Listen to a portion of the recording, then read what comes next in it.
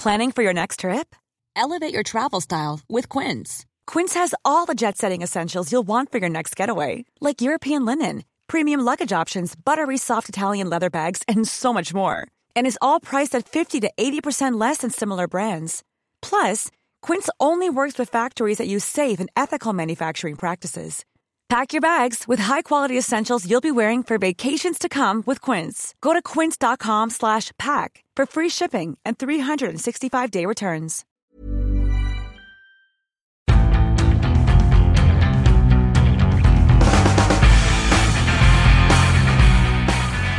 Hello, and welcome, or should I say welcome back to the Indie Football Podcast. I am Ed Malyon, sports editor of The Independent, and to my left, I have one of the finest football writers in the country, mainly based around London town. His name is Jack Pitt-Brooke. Say hello, please, Jack. Hi, Ed. How are you? I'm okay, thank you, sir. And to my right, the chief football writer of The Independent, on his phone as always, not paying attention as always, it's Miguel Delaney. I'm paying attention, just, on top of things. On top of things. Very on top of things. Do you send me a message? Yes, you literally sent me a message. Not you, the group. It is FA Cup weekend, still, technically, because Barnet-Brentford is tonight, so, we're not out of the woods yet. But it's been FA Cup weekend. We're going to talk a lot of FA Cup as well as some transfer window stuff, particularly why this transfer window has been so dull. And I guess the best place to start is Friday night, which was the biggest game of the FA Cup weekend. Arsenal United. You were both there. Yeah. And tell us what happened and why. United basically just did them, didn't they? Yeah, they did. I thought that it was like a classic Manchester United against Arsenal performance. Yeah. I mean, you could compare it to the famous 2009 semi-final, as Solskjaer did afterwards. You could compare it to the famous Arsenal getting knocked out of the FA Cup 2011. Also, the 3-1 in January 2009.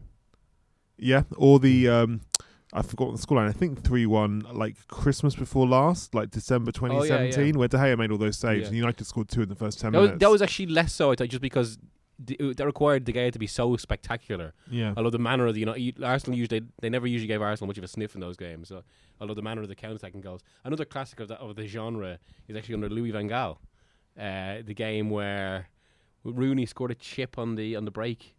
I think it was a team with Blackett and that and. Oh yeah, I kind of remember that. Yeah. Oh yeah, it was 1-0. He scored in the second half. 2-1, I think, wasn't it? Oh, I think it was 2-1, and Giroud got a late goal for Arsenal. Okay. Di Maria missed a chip. It was around November 2014, I'd say. Oh, I was on holiday. I was in the US. It's very Father Dougal of you. But yeah, in that sense, it was a classic. It was a classic performance, and it actually one of the main positives about Ole Gunnar Solskjaer's reign as Manchester United manager so far has been the extent to which he's managed to kind of reconnect United with some of their traditions. Yeah. And yesterday was as good an example of that as any. Not yesterday, Friday. Friday, yeah. Counter-attacking football. Their second goal was fantastic, where I think it went Herrera, Lukaku out on the right, Lingard. From one end, outside of football from Luke Shaw, from one end of the pitch to the other in kind of 4 or 5 touches. Yeah. So yeah, I was really impressed with them. Arsenal, just a defensive mess basically. Like after Socrates went off for Mustafi in the first half, they were terrible. I mean, Mustafi is useless. For a team, Emery was brought in with this kind of the suggestion that he would be the man to toughen Arsenal up and make them really organised. But defensively, they're absolute shambles. Like they've conceded 32 goals in 23 Premier League games. I actually think they've got very bad just personnel at the back. I think a lot of it is a past recruitment issue, I guess, and a current personnel issue. It's just that I thought it was a great game, as you have both said. I thought it was really entertaining and. Mainly the way that United have been reinvigorated in a kind of attacking, fast. Solskjaer is trying his hardest to do a virtually impossible task, which is make United likeable. Obviously, he'll never achieve that because it's still Manchester United, but he's straying dangerously into making them likeable because they're suddenly a young attacking team, kind of full of joy that are good to watch. And I thought they were far better than Arsenal, but mainly because both of these sides are kind of weak at the back in terms of who they have there. But United can kind of forge it into an okay backline that can cope with stuff, and Arsenal really can't. Yeah, you're right. Arsenal can't cope with anything, and they're also really adventurous. So the fullbacks always bomb on, and then you're left with, it's like the same Arsenal game we've been watching forever. Like you're left with like Mustafi and Koscielny, or Mustafi and Socrates, just as a two, and then the opposition swarm forward. It's like, oh no, it's happened again. In like the half an hour after that game, got a WhatsApp from as you Jack from a known journalist who his analysis was, and you know who's shit? Torreira.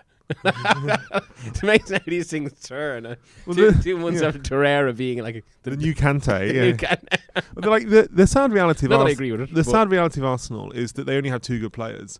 Lacazette and Aubameyang, and everyone else who's like varying shades of rubbish. Like Torreira is probably like on the good side of that, but I like Bellerin is pretty good. Leno might be okay. These are guys who like their arrow is pointing upwards, so like they can. It's okay for them to be like 5, 6 out of 10 now, because they could be a 7 or an 8 later. Like if Torreira and Guendouzi do develop properly, if they get caught up in like a train wreck of a club going in weird different directions, which is like melting down behind the scenes, then who knows how they're going to turn out. Do Everton have a better squad than Arsenal? No, I wouldn't say so. Okay. I still do. Or park that hot take for another day. Yeah, they've got big Yannick Bolasie. Can't even get a game, would you believe? So no, it's not Everton. It's not Everton. Mm-hmm. I actually think Everton would be. I think Everton would be very competitive under perhaps a different manager. But they've already got the best manager. They've already got the best manager in the league. I know. So. Magic Marco is special to you. But you got that one wrong, Ed. Where are you on Magic Marco now? I just think they need to give him time. Fair enough. The thing is, they got fair opinion. Everton have been going sideways for a while, and I think that they've finally got a good manager who's got his players in. Yeah, they're worse than anybody expected, but it's, you got to build slowly. 10-year plan. 10-year plan. There is now they of course would say this because very much they enjoy it, but I've seen a few opinions from Liverpool circles, the other side of the city, that the derby ruined Everton. That I think it completely destroyed their season. The nature of it. Do you think they give that much merit? I think so. Yeah, it was like, I mean, I don't watch them that much. That side of the city loves a narrative. But it's I mean, remember how bad they were against Spurs when Spurs took them apart at Goodison Park. They lost to Millwall the other day in the cup, who are struggling to stay in the Championship and did not particularly care about the game. So they cared about the racist chanting during the game, as ever with Millwall. By the way, I know, like we always have to say, it's a minority, but is it? The one that sticks with me that really annoyed me, I did a Millwall FA Cup game a few years ago against Leicester City, and there was a pitch invasion, and like fans were like threatening the away team's players and all that sort of stuff, and they were obviously their first instinct is to go over to the away fans and try and like goad the away fans into like warfare on the field, basically. And afterwards, like, you ask Neil Harris about it, and because he's such a Millwall favourite, like he knows their like he knows what they are interested in, and he just kind of sneered, and he was just like, the fans are very enthusiastic. It's like get out of my face. Like they don't. They pretend, they pay lip service to trying to like deal with this, but they don't actually deal with it, and they don't even. I know there are, I'm sure, very decent people in there, but it's like it happens every single year. Every single time they play in like one big game, the same thing happens. Yeah, they're very much an island unto themselves, aren't they? I mean, yeah, it's a real kind of subculture, like a microclimate. Yeah, like there is nowhere. It also feels colder than the rest of London as well. It does feel cold. It's because it's like it's very, very close to Thames, and it's got a very open ground. Unlike, say, Craven Cottage, which is quite closed in its sides. Millwall is like distinct stands, and that means the wind comes off the Thames, and it's absolutely freezing. It's cold. It's weirdly, I know this sounds weird, especially with an Everton fan had his face slashed on Saturday. It is one of the, if not the safest away ground in the UK. If you go as an away fan, which I've done before, there's like a separate fenced-off walkway for all the away fans, so you don't actually see a home fan the entire journey. If you don't, that's why the violence happened up by Surrey Quays, so about sort of 15 minutes walk north of the Den, because there's no point in trying to cause anything round by South Bermondsey Station, because that's full of police. So I think the Millwall fans kind of realised that they'd be able to get Everton fans at the nearest tube station. Rather than nearer the ground, and that's where it all kicked off, which is weird because like Surrey Quays is kind of the last place you'd expect anything to kick off. There. It's all just like, it's new builds, there's a massive decathlon, there's a tube station, and Jubilee line, right? yeah, and there's the kind of earlier springings of new kind of craft beer places and things which attach themselves to new builds where young professionals live. But it's not. It's like it's genuinely the least green street part of London I've ever been to. But this is the problem again. It's like whenever Millwall playing in a moderately high-profile game, this sort of stuff happens, and it's like you'd like it if just like the away fans could just go to this game without getting just jumped by like 25-year-old blokes who've got nothing better to do.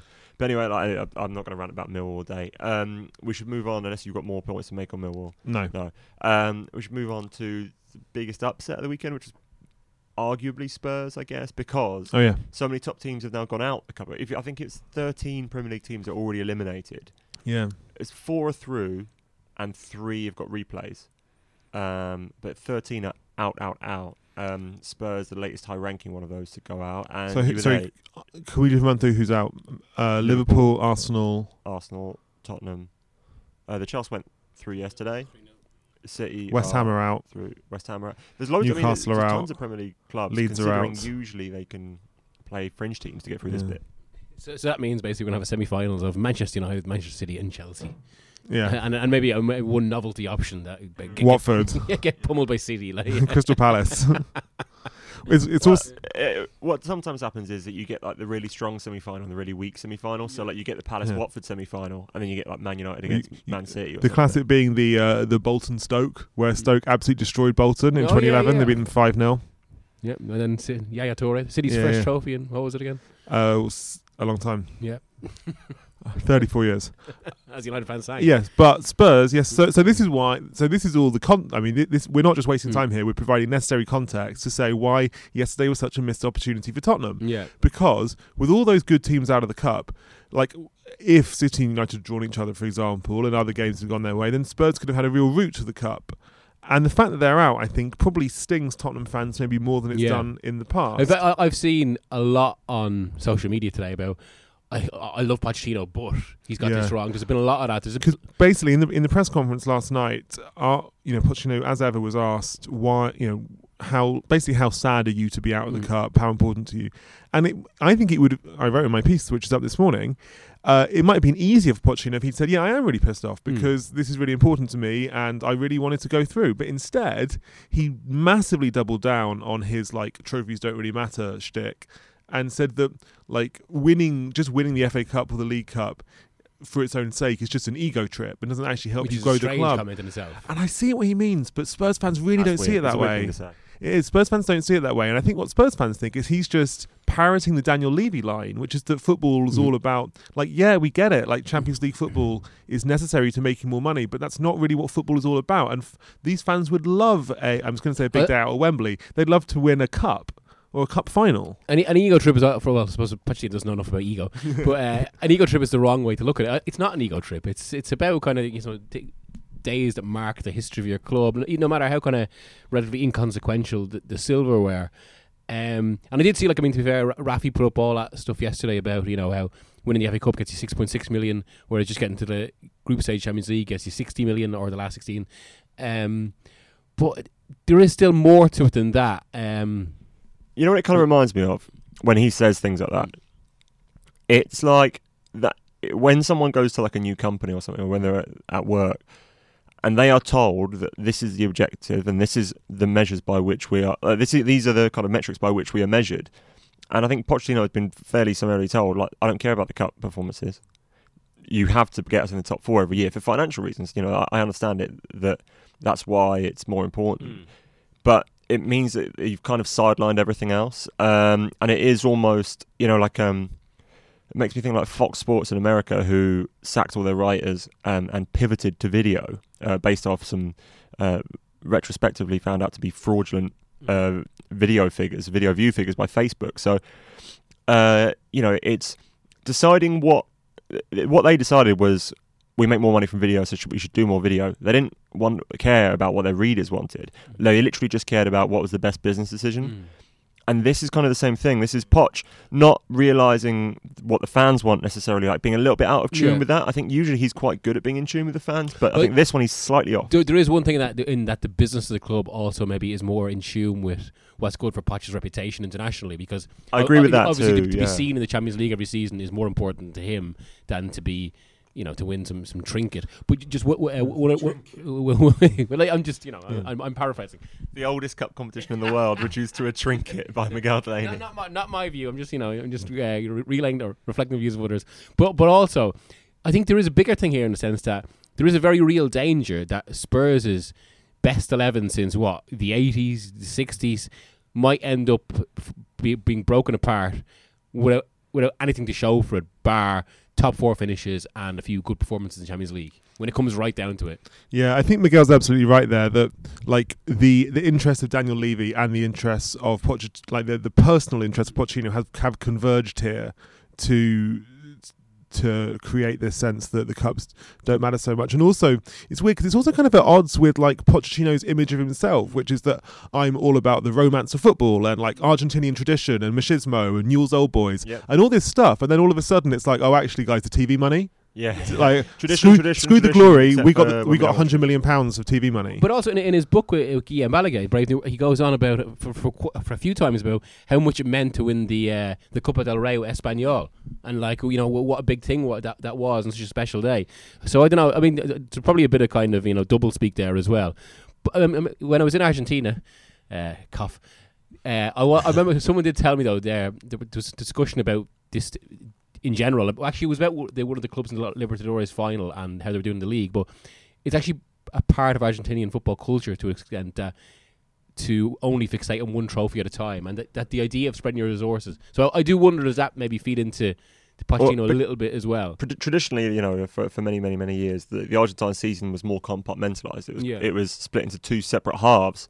So like after like 4 or 5 games, if you've had a bad start, you can pretty much sack it off because that you're not going to win the Clausura or the Apertura, or they changed the name of it several different times and changed the structure different times. But fundamentally, because there were smaller units like that, you could so if you're doing well in the Libertadores, you could just make no effort in the league. You could just shut it down basically and become a midweek team because there's a lot more travel involved in that, and it's a lot more brutal. Yeah, you're going to like horrible away games in Bolivia on a Wednesday night on a rickety plane and like at altitude, and then you're back and playing league on Saturday. You don't want to be doing it. Well, the other debate into this actually, and it maybe ties into a wider transfer discussion we can have about a few minutes about clubs and their willingness to spend money or ability to spend money at the moment. But because you blame Spurs' exit on the squad depth. Well, right? I think because we haven't even mentioned the side he put out. There is an issue here. I mean, I think it's tied into the fact as well, or linked into the fact that I think Spurs have been operating about full capacity for about 2 years now, with a first 11 that's pushed to the limit, and as we've seen with the recent injuries and the damage that like losing Kane and Ali has done, and I think they've done really, really well to balance that. But eventually, problems like this are going to happen at some point, and there is a question over the depth of the squad beyond that and why it isn't as good as it should be. Because some people say that there's money to spend there, but it's Pochettino that refuses to spend. Yeah, I mean, I agree that the Spurs basically have no capacity to focus on the cup. Though their resources are so thinly stretched, and they are competing at the absolute maximum in the Premier League and the Champions League, which ultimately is all he cares about. There's no room. They can't take up the slack. And if you look at the history of the FA Cup, the last 5 years it's been won by Arsenal United, Arsenal, Chelsea. In all cases, big squads who are having a bad season in the league, so they can focus all of their resources on winning the cup. Spurs are never going to be in that position. They don't have the depth, and it will never be their top priority at any given time. I kind of felt after going to Craven Cottage last weekend and seeing them, and it was a full strength Spurs 11 except for Kane. Son's way, Kane was injured, but everyone else was in there. So Llorente starts up front. They fixed the entire team around a shape that would try and get the best out of Llorente, who, as we discussed last week, had a terrible game.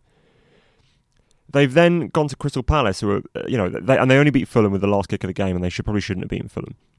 They go to Crystal Palace away, who are a better team than Fulham, play a virtually completely rotated side with Kyle Walker-Peters and Oliver Skipp and all these guys in, and expect to win. Like they weren't even close. I mean, like Palace I know they had. If Spurs had scored the penalty which Kieran Trippier missed, it might have been a different situation. But if they're going up against a full strength mid-table Premier League side, they're going to get beaten solidly. Whereas actually, I think even worse teams than them, like Arsenal and Chelsea, potentially, do have much deeper squads. Like a rotated Chelsea 11, like you saw yesterday, was it Hudson-Odoi, Willian and Higuain as the front three? That's dangerous. You know, it's much harder to come up against than this Spurs team. Llorente and Kudu and Lucas in the front three. They also had Oliver Skipp playing, who looked a bit lost. Kyle Walker-Peters who gave away that penalty. Who Luke told us last week on the podcast was much better than Kieran Trippier, and then had a bit of a difficult day. Lamau. A friend of mine texted me just before the game saying, this is the worst Tottenham lineup since Musa Saeed played for us. And it was really... I think they could... Someone said on Twitter, I think they could have carried one out of Llorente and Kudu, but they couldn't carry both of them. Kudu was on loan at Burnley last year and did nothing as well. You know, Kudu's terrible. He's really, really bad. And Llorente was good once, but isn't anymore. The funny thing about Kudu is I'd written a line in my piece last week slating him from coming on and basically doing absolutely zero.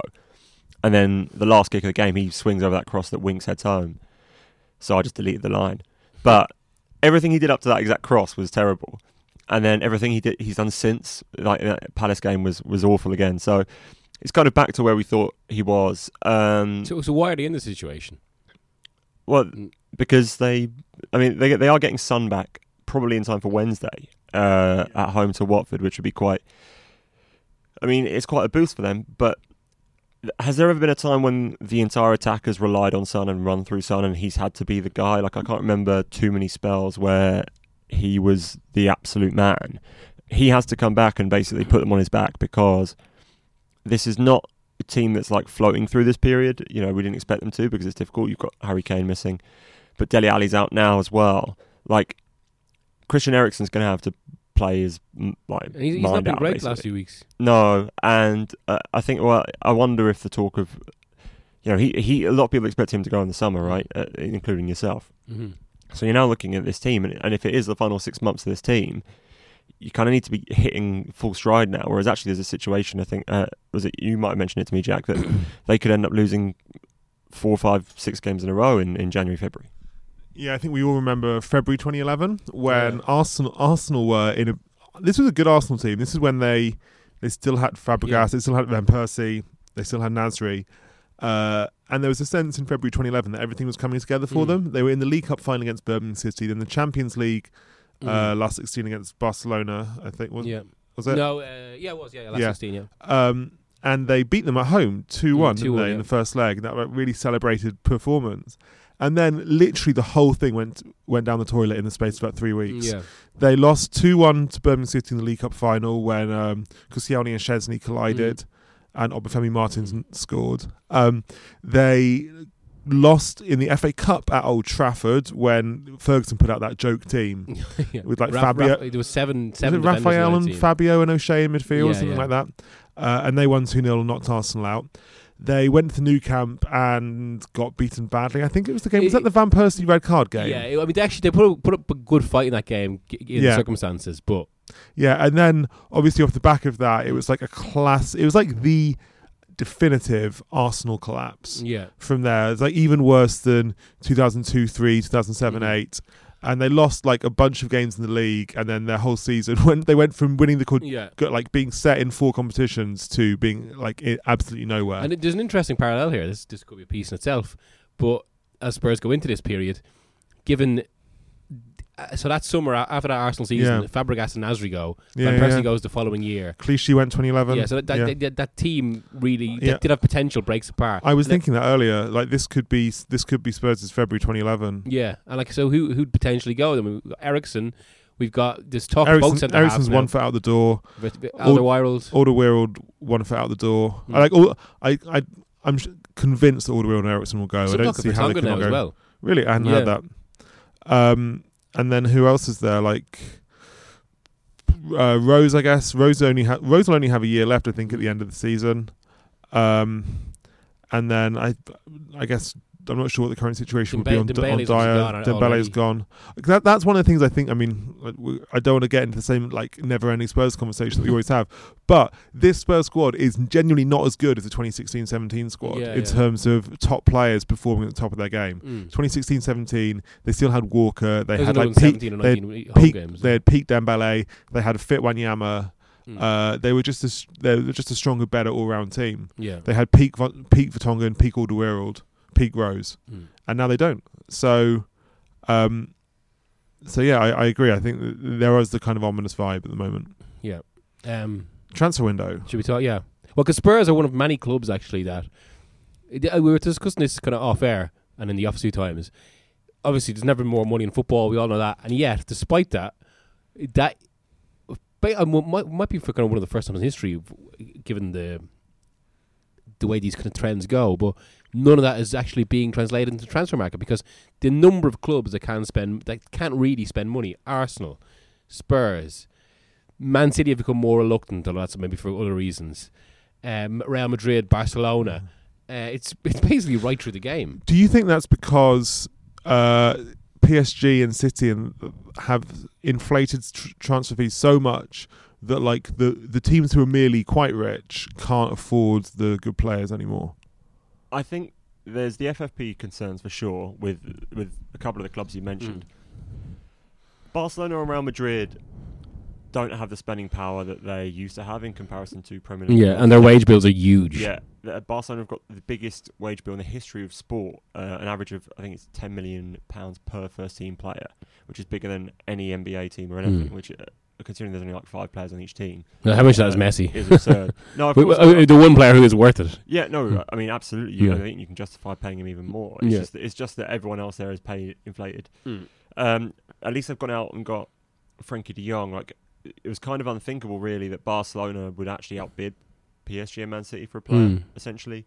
But there was enough that the player wanted to go. That story was interesting about showing the text from there. It wasn't they didn't use finance to string him over. Is that an incredible breach of trust? Yes, of course it is. From Barcelona to show these private texts. If I was Neymar, which unfortunately I'm not, I would be furious at seeing that my private texts to Barcelona officials have been leaked to them. When you talk to people at Barcelona, it's an all-out war with PSG. Yeah. Like did he say off the record first? Real Madrid are kind of chummy with PSG. Yeah. But Barca and PSG are at all-out war. They absolutely hate each other. That's really interesting. Can you explain that a bit? It started off with Neymar, that whole thing, because they did try and negotiate with Barcelona, and Barcelona obviously were not selling him.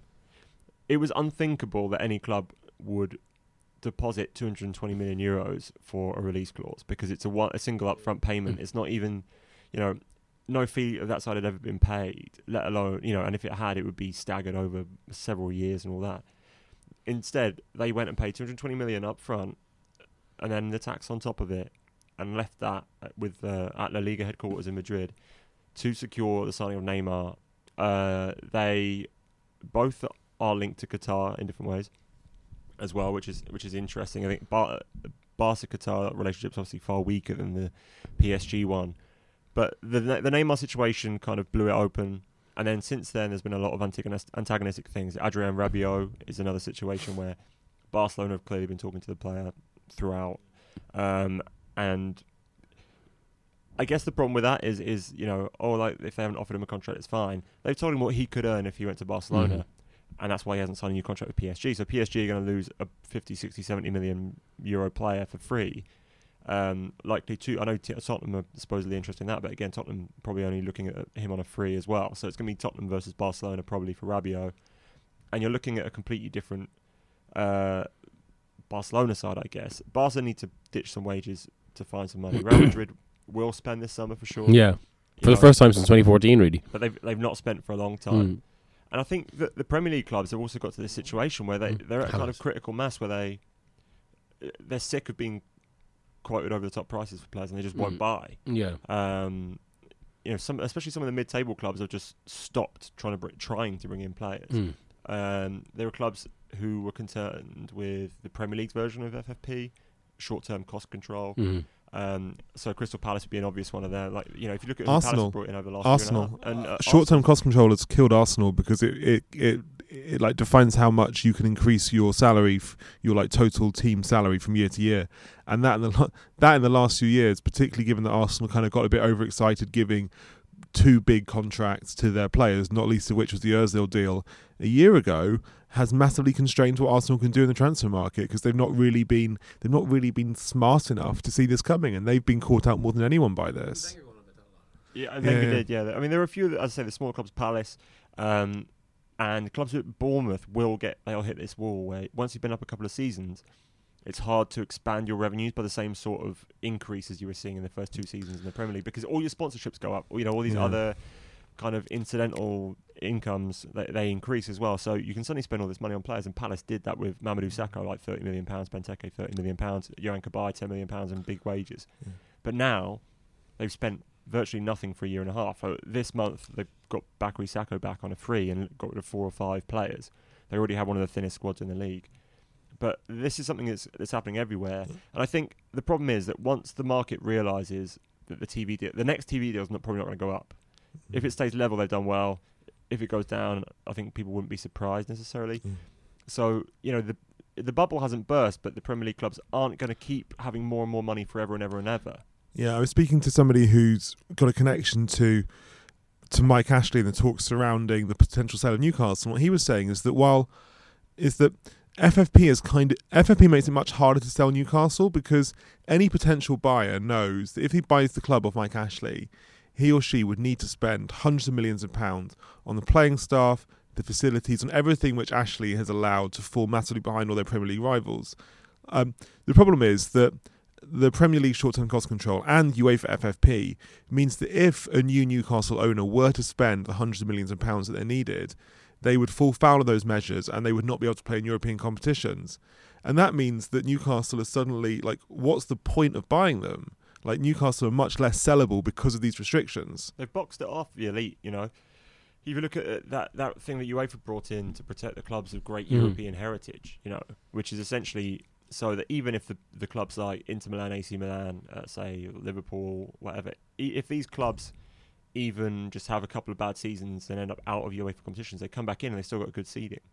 All of these things, and I know it's the biggest criticism of FFP and short-term cost control and stuff, despite the fact that they have reduced debts at clubs enormously, is that they do ring fence off the elite. You know, the teams that are already at the top are kind of pulling up the ladder. It is a tough balance to strike because on the one hand, I mean, smaller clubs are protected. That's so much fewer going out of business. Financial health, for sure. Yeah, exactly. I think everyone can see that. But then the other side is that it creates this kind of stasis in the game. Because you know, you do wonder of the mid-table clubs in the Premier League, like who's going to ever be able to go up into the next tier. Essentially, the only one that you could see is maybe Everton. You know, if things broke rightly for them, they could maybe have a season where they crack the top 6. West Ham and Watford have like dallied with it early in the season and fallen away. You know, you can't really see Newcastle under the right owner. I think it's possible, but actually, it's a very interesting point that you raise. You know, is that the things like FFP would limit what a new owner can come in and do. A new owner can't come in and just spend loads of money on the club, and it is, I guess, it is a deep concern if a club like Newcastle are basically stuck where they are now. The only way is down for these clubs, essentially, and I think there will be. In the transfer market specifically, I think there will be a realignment when foreign clubs took a little while, like maybe a season to catch on, that you could just ask Premier League clubs for anything and they'll probably pay it. You know, that lots of players got oversold to the Premier League. But I think that what will happen is, again, we'll hit a wall where no one wants to spend anything because they're getting quite ridiculous prices, and then maybe a year later or whatever, when kind of the incomes start to sag, teams will be a bit more reasonable about stuff. But if I was a Premier League club anyway, I'd be just shopping in Spain where release clauses are everywhere. You know, Pablo Sarabia plays every week for Sevilla and he's brilliant and he's 17 million euros. Like, you can go and get him and there's no questions asked. You don't have to negotiate with a club who's going to ask you for 80 for no reason. Yeah, I completely agree. Anything else to add on the transfer window? It's not going to be a busy last few days, is it really? No, it's been a very disappointing transfer window. There's been almost nothing. But on the plus side, it means we can talk about football. Yeah. What I might do this week is have a look back a year on at some of. Last January we had a few big deals. Van Dijk. Lucas. Well, Coutinho's turned out like they're talking about it as a completely failed transfer. Fracasso is the word they were using, which is like, you know, when you cock something up, it's an absolute failure. Coutinho's struggling. We had the big Arsenal United swap, which didn't even really work out for either party. You know, I guess Alexis Sanchez might be more productive. I literally just had to remember that Henrik Mkhitaryan was part of that deal. Sanchez, rubbish. I mean, like, finished. Beijing Goan, off you go, mate. You know, like, Solskjaer's kind of reinvigorated a lot of that front line, but I feel like Sanchez may be beyond the cute little Norwegian. Nice goal. Yeah, no, it's good. I thought it was a great finish, I thought.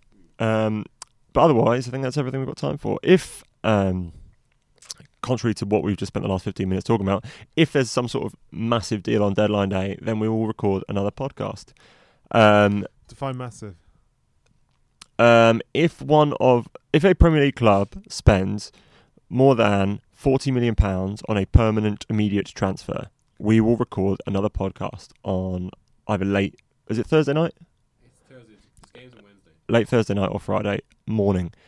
So that's your lot for today. I've been Ed Mallion. Apologies for my voice and general sound. I'm slightly clogged, but I would also like to thank Jack for coming in today. Hello. My pleasure. No, thank you very much. And Miguel, who spent the entire hour on his phone. That's untrue. Thank you also for coming in. I appreciate your time in transit.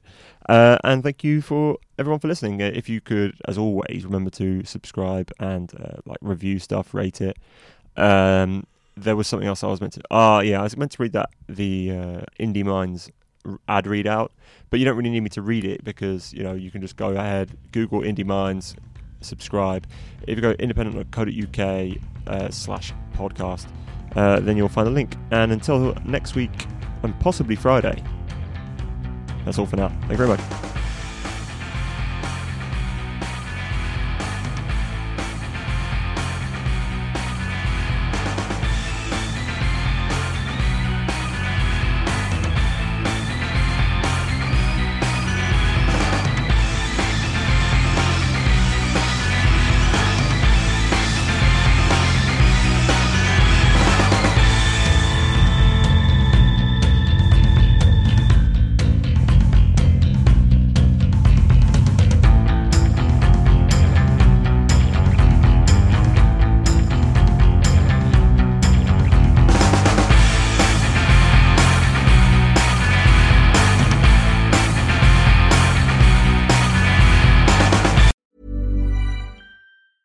Hiring for your small business? If you're not looking for professionals on LinkedIn, you're looking in the wrong place. That's like looking for your car keys in a fish tank.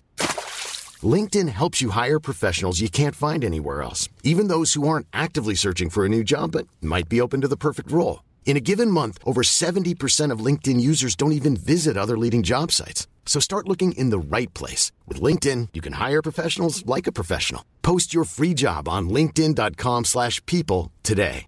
You know how to book flights and hotels. All you're missing is a tool to plan the travel experiences you'll have once you arrive. That's why you need Viator. Book guided tours, excursions, and more in one place. There are over 300,000 travel experiences to choose from, so you can find something for everyone. And Viator offers free cancellation and 24/7 customer support for worry-free travel. Download the Viator app now and use code Viator10 for 10% off your first booking in the app. Find travel experiences for you. Do more with Viator.